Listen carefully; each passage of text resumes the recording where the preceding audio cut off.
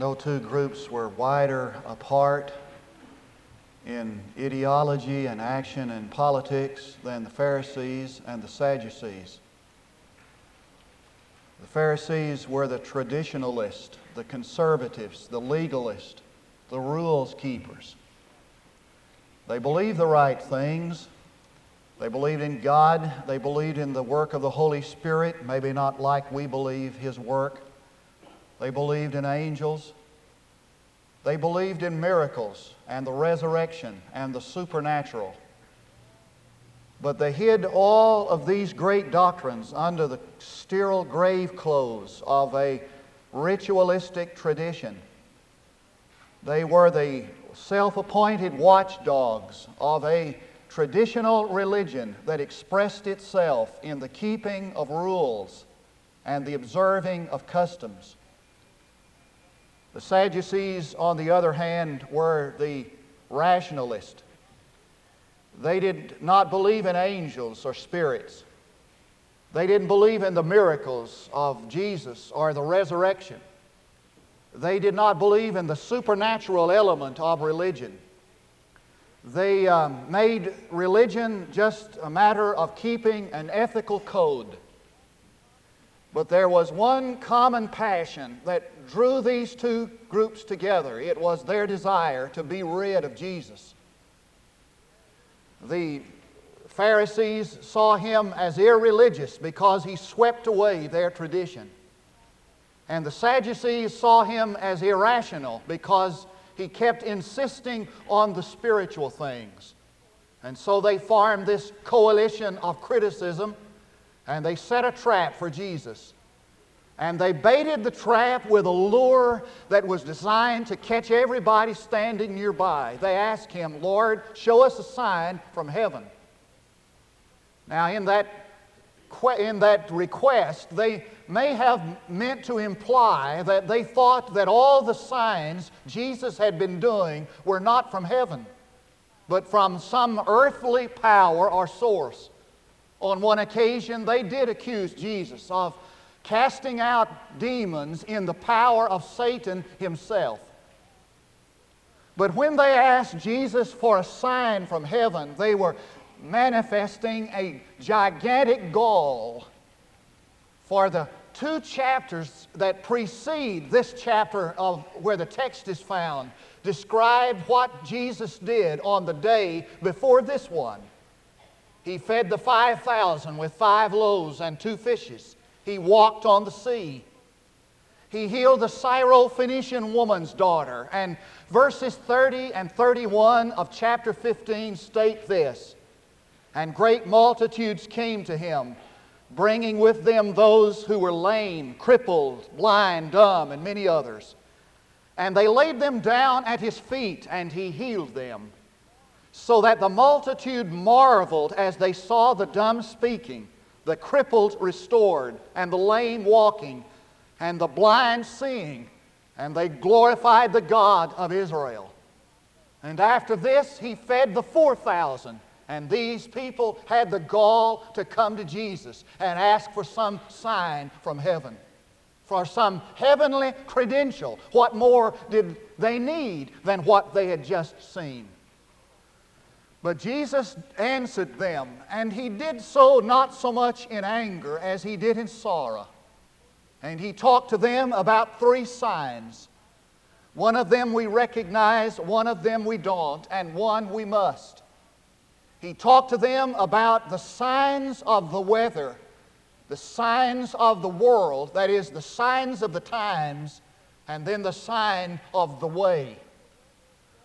The sign of the weather we all recognize. Jesus said, "You say in the evening it's going to be fair tomorrow because the sky is red.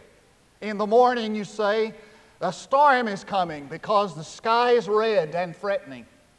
And every sheep herder standing nearby understood that. For these men had a sign, had a saying that they used to understand the weather.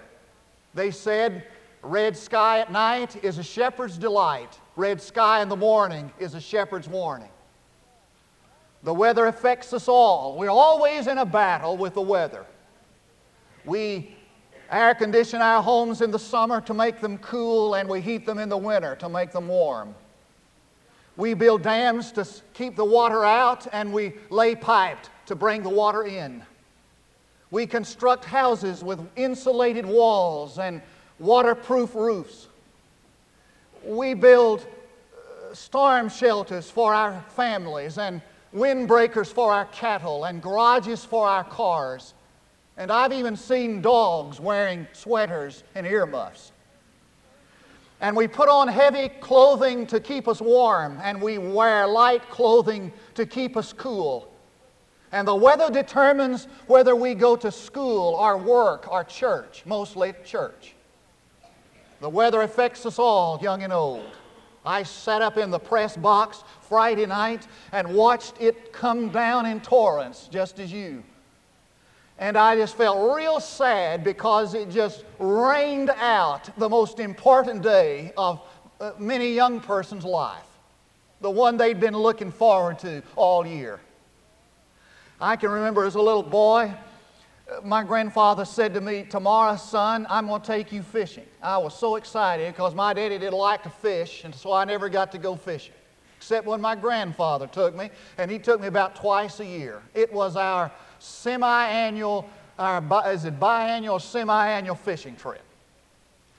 And so I couldn't sleep that night waiting for the next day to come. And it was just like Christmas for me. But at 3 o'clock in the morning, a storm came rumbling through Knox County and just dumped 3 inches of rain on the countryside. I didn't think that much about it. Next morning, my mother said, "Granddad will probably not come today. Probably rained all out." Lived way out in the country, no telephone. I sat out on the front porch waiting for my grandfather. I remember it just like it were yesterday. I sat out there on the porch waiting for him to come, and literally worried myself physically ill because he didn't. The rain just destroyed my day.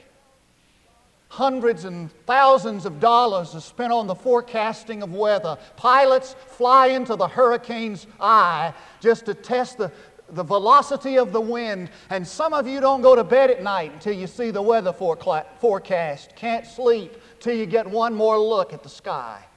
And so Jesus was right when he said, everybody understands the sign of the weather. But what about the signs of the times? We don't do so well with them. Jesus said, "You hypocrites, you're able to discern the face of the sky, but you cannot read the signs of the times. A wicked and adulterous generation seeks for a sign." And Jesus was hitting right at the heart of the matter when he said that. Because what those people, what the Pharisees and the Sadducees did not need was another sign. The signs of the times were everywhere. They were just blind to them. And so he speaks of a wicked and adulterous generation. That word adulterous generation does not refer to sexual sin. It refers to the spiritual adultery that is mentioned in Jeremiah and in Hosea and prominent in other Old Testament passages. It refers to the estrangement, the separation of the heart from God. It refers to the sin of forsaking the God who loves us, deserves and expects our love in return, and being married to the world, if you please. Now, last Sunday we talked about the matter of sexual sin and the great concern of that.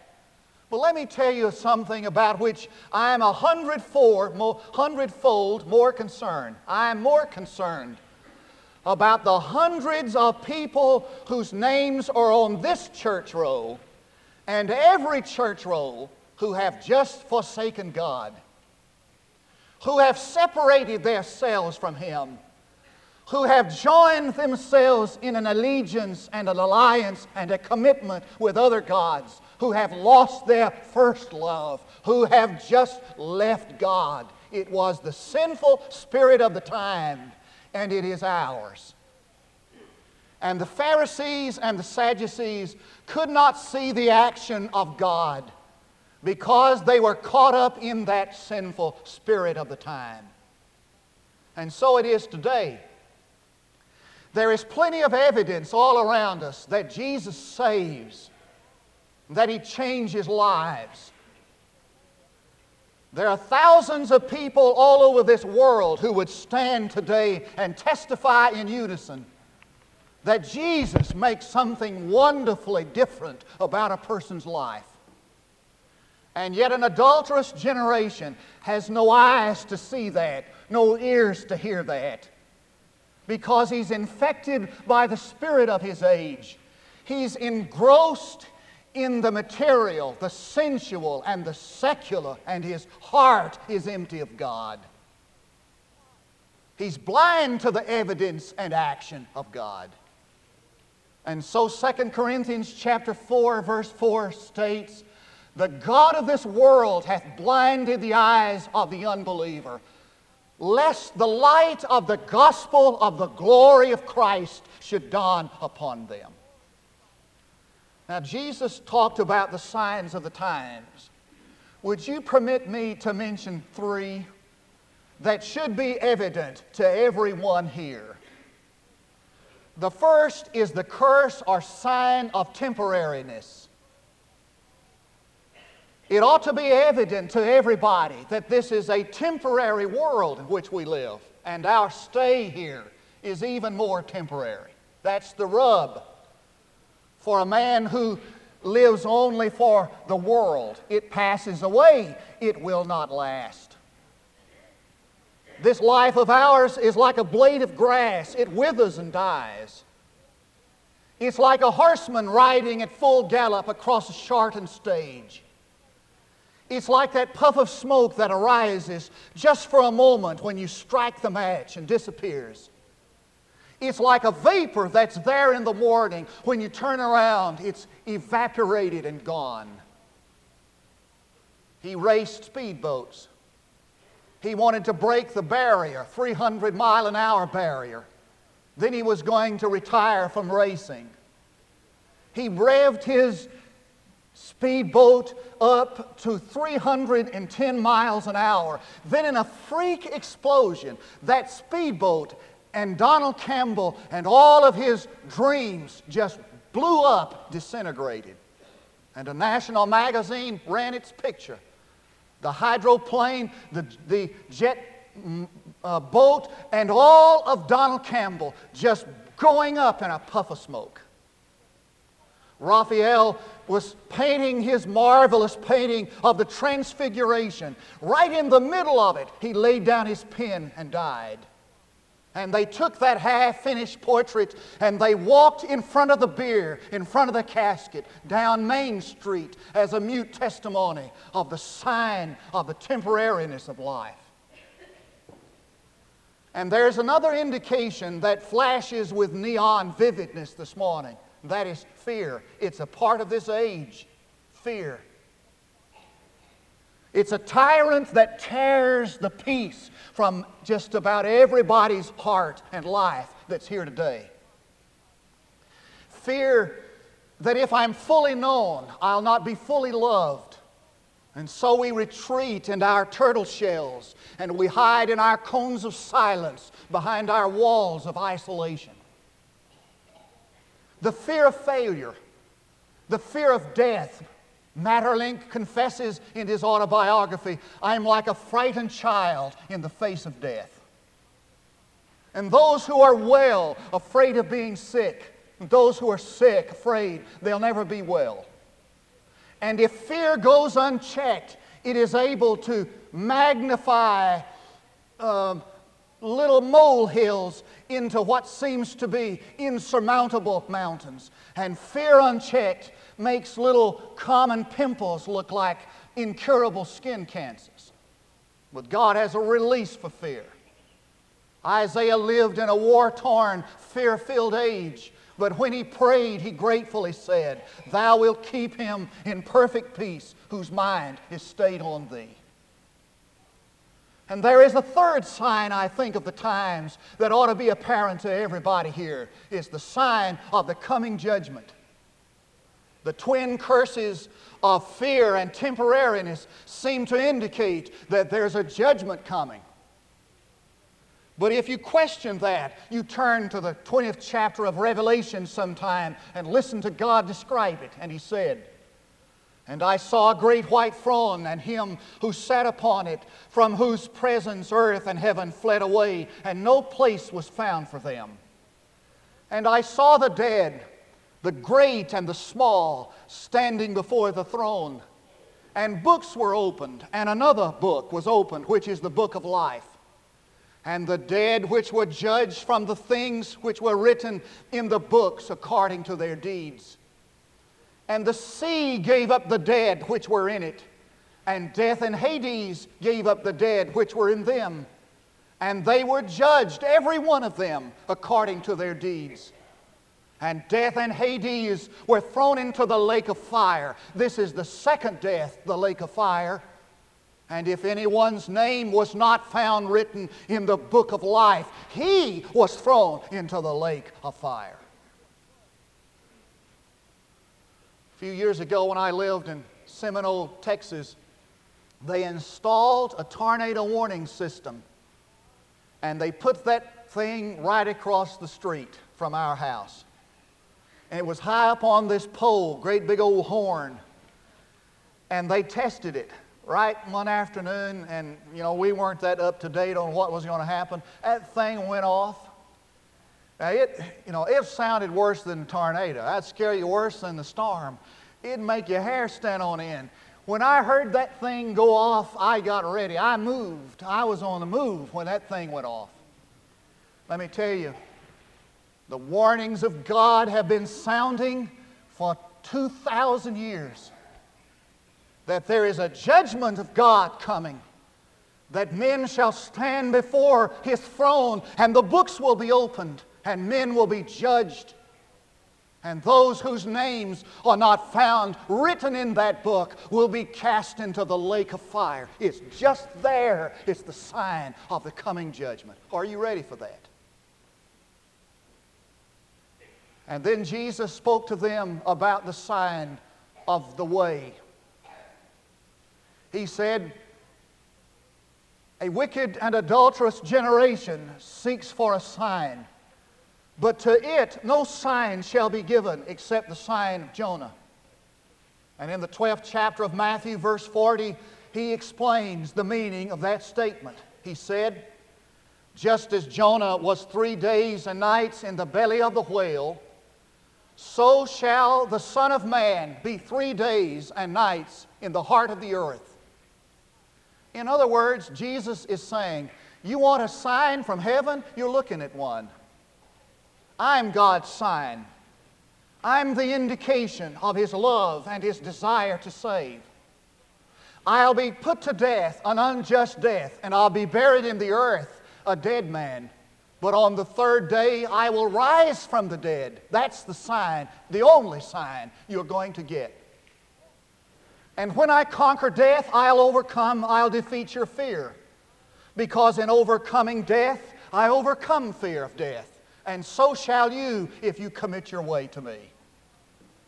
And He stood before a perplexed Thomas and said, "I am the way, the truth, and the life. No man comes to the Father but by me." He is the fulfillment of Old Testament prophecy. He is Isaiah's Emmanuel, God with us. He is Daniel's Ancient of Days. He is Job's living Redeemer. He is Joel's hope of the people. He is Hosea's growing lily. But Jesus is not just a way, a signpost pointing the way to God. Jesus is the way to God. He is no mere messenger. He is the marvelous Messiah. He is the subject of the Word. So when prophets predicted and apostles preached, they built their sermon around Jesus. There is no revelation beyond Him. He is God's last word. He is God plain enough for everyone to see. He is God's message plain enough for everyone to hear. He is God's sign. And the warning is this: that if Jesus doesn't appeal to you, nothing will. If Jesus doesn't convince you, nothing can. If you can't see God in Jesus, you'll not see God in anything or anybody. For when men encounter Jesus Christ, they encounter God's last and final word, His ultimate appeal. So what happens to the person who flings aside his last chance, who refuses to listen to God's last word, who rejects God's ultimate appeal? What happens to a man like that? God is saying in the incarnation, here is everything I am. I've bared my soul to you in the fact of Jesus. If this doesn't break your will, then nothing can, nothing will. What happens to a man when he rejects God's final appeal? Well, Jesus gave us the answer. He told a parable. He said there was a man who bought some land and planted a vineyard, and he cultivated it, and he took care of it, and he built a hedge around it. And he dug a hole for the wine vat and prepared it for the harvest, and he rented it out to stewards, to sharecroppers, if you please. And it came time for the harvest, and so the master of the vineyard sent the slave to gather the fruit of the harvest. When he came to gather it, the sharecroppers, the renters, stoned him. So he sent another. And when this slave came to gather the harvest, the renters beat him. And so he sent another. And when he came to gather the fruits, they killed him. And Jesus said, and so he sent many others, underline it, many others. And they did the same. They killed them. And finally he said, last of all, I'll send my son. They'll surely hear him. They'll surely respond to him. And so he sent his own son. And when they saw him coming, they said, here comes the master's son. Let's kill him and we'll be done with the master once and for all. And they did. And the master of the vineyard destroyed the vineyard in his anger, and he cast the renters out into outer darkness. And everybody nearby knew what he was talking about. For God had sent the prophet, and they'd stoned him. And he'd sent the prophet, and they had stoned him. And he sent the messenger, even John the Baptist, and they put him to death. And last of all, underline it, last of all, he sent his son. And when they saw his son coming, they said, let's put him to death and we'll be done with God. And so they crucified him. And they nailed him to the cross. And they put him in the tomb. But they were not through with God. For he raised him from the dead, triumphantly from the dead, and met them head on in their rebellion. What happens to a man when God makes his last appeal and he rejects it? What happens to the man who does not respond to God's ultimate word? He's cast out into outer darkness. That's the sign of the way. I read one time of a man, this story and I'm through, a bird watcher who loved to watch birds. And he was up in the side of this mountain watching, looking for birds, watching beautiful birds. And he saw this rare bird whose habitation is to dwell in caves in the side of the mountains. And so he saw this little bird going into this cave, this hole in the side of this mountain. He knew that bird had a nest there. Oh, it was a rare find. He wanted pictures. He wanted to see it closely. But separating him from that cave was this deep and wide and treacherous chasm.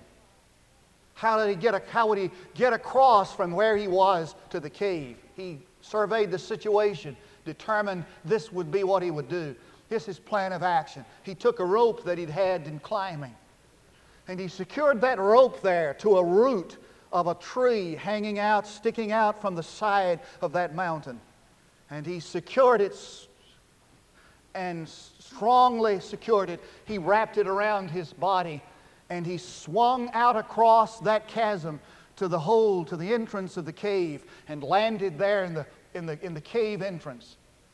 He took his rope, now was attached across the way, across the chasm, to the other side of the mountain. He took his rope and secured it on the ground and turned to go into the cave when he heard the tumbling of the rock down the side of the mountain into the crevice. And he knew, and he turned and knew that the rock had fallen and the rope had become unsecured and was swinging back across the chasm. In that instant, he knew his only way of escape was getting away from him. And he understood that rope, like a pendulum, the first time it swung back, it would be closer to him then than any other time.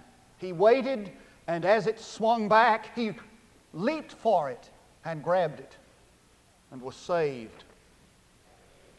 And Jesus said, "This is your sign. I am the Savior of the world. I am the Son of God. I am God's last appeal. If you reject me today, it may be the last opportunity you have to receive me." The time to respond to the love of God is the moment the love of God is presented. The time to respond to the deliverance of Jesus Christ and the forgiveness of sin is the moment that deliverance is presented. He's closer to you now than He will ever be again.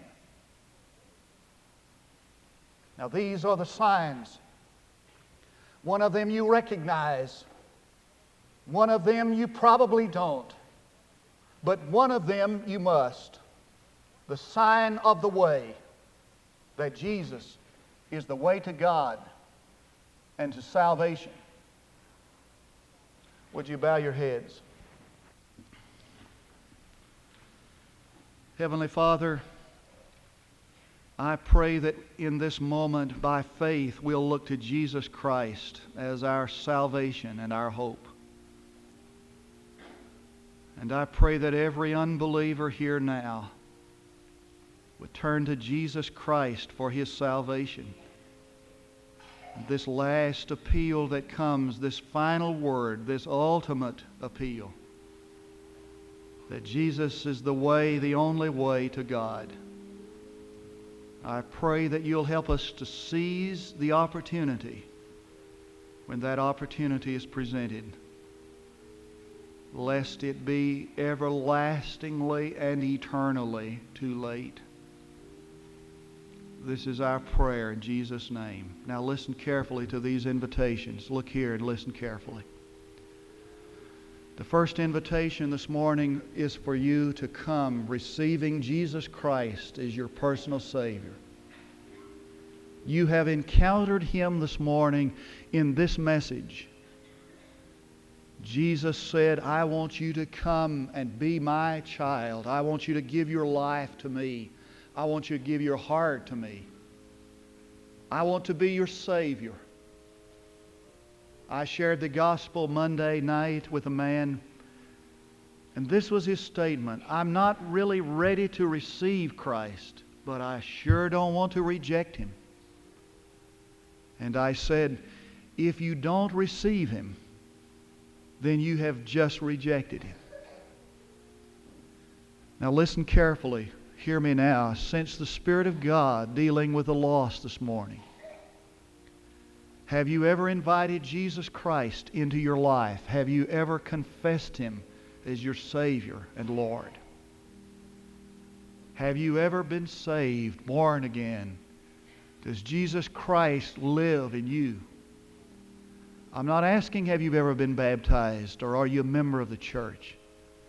Have you ever really received Christ as your personal Savior, where you've actually prayed and invited Him into your heart? You've confessed your need of Him. You've turned away from the life where you've been in control. In faith, look toward Jesus. I want you to accept Him this morning as your Savior. I want you to be saved. This is God's ultimate appeal. The second invitation this morning is for you to come and place your life here if God has led you to place your life here. Realizing that these are urgent times and the signs of the time are indicative that the judgment is coming, that hell is moving. Would you come and place your life here to serve God in the fellowship of this church, or to rededicate yourself? You are guilty of spiritual adultery. You've forsaken the God you love. You've lost your first love. You've become estranged from God, and you can't pray, and you can't worship, and you can't witness. Come to say, I want to do it all over again. I want to get right with God. These invitations I offer in the name of Jesus. Your response is up to you. I'm praying that you'll come right on the first word as we stand to sing.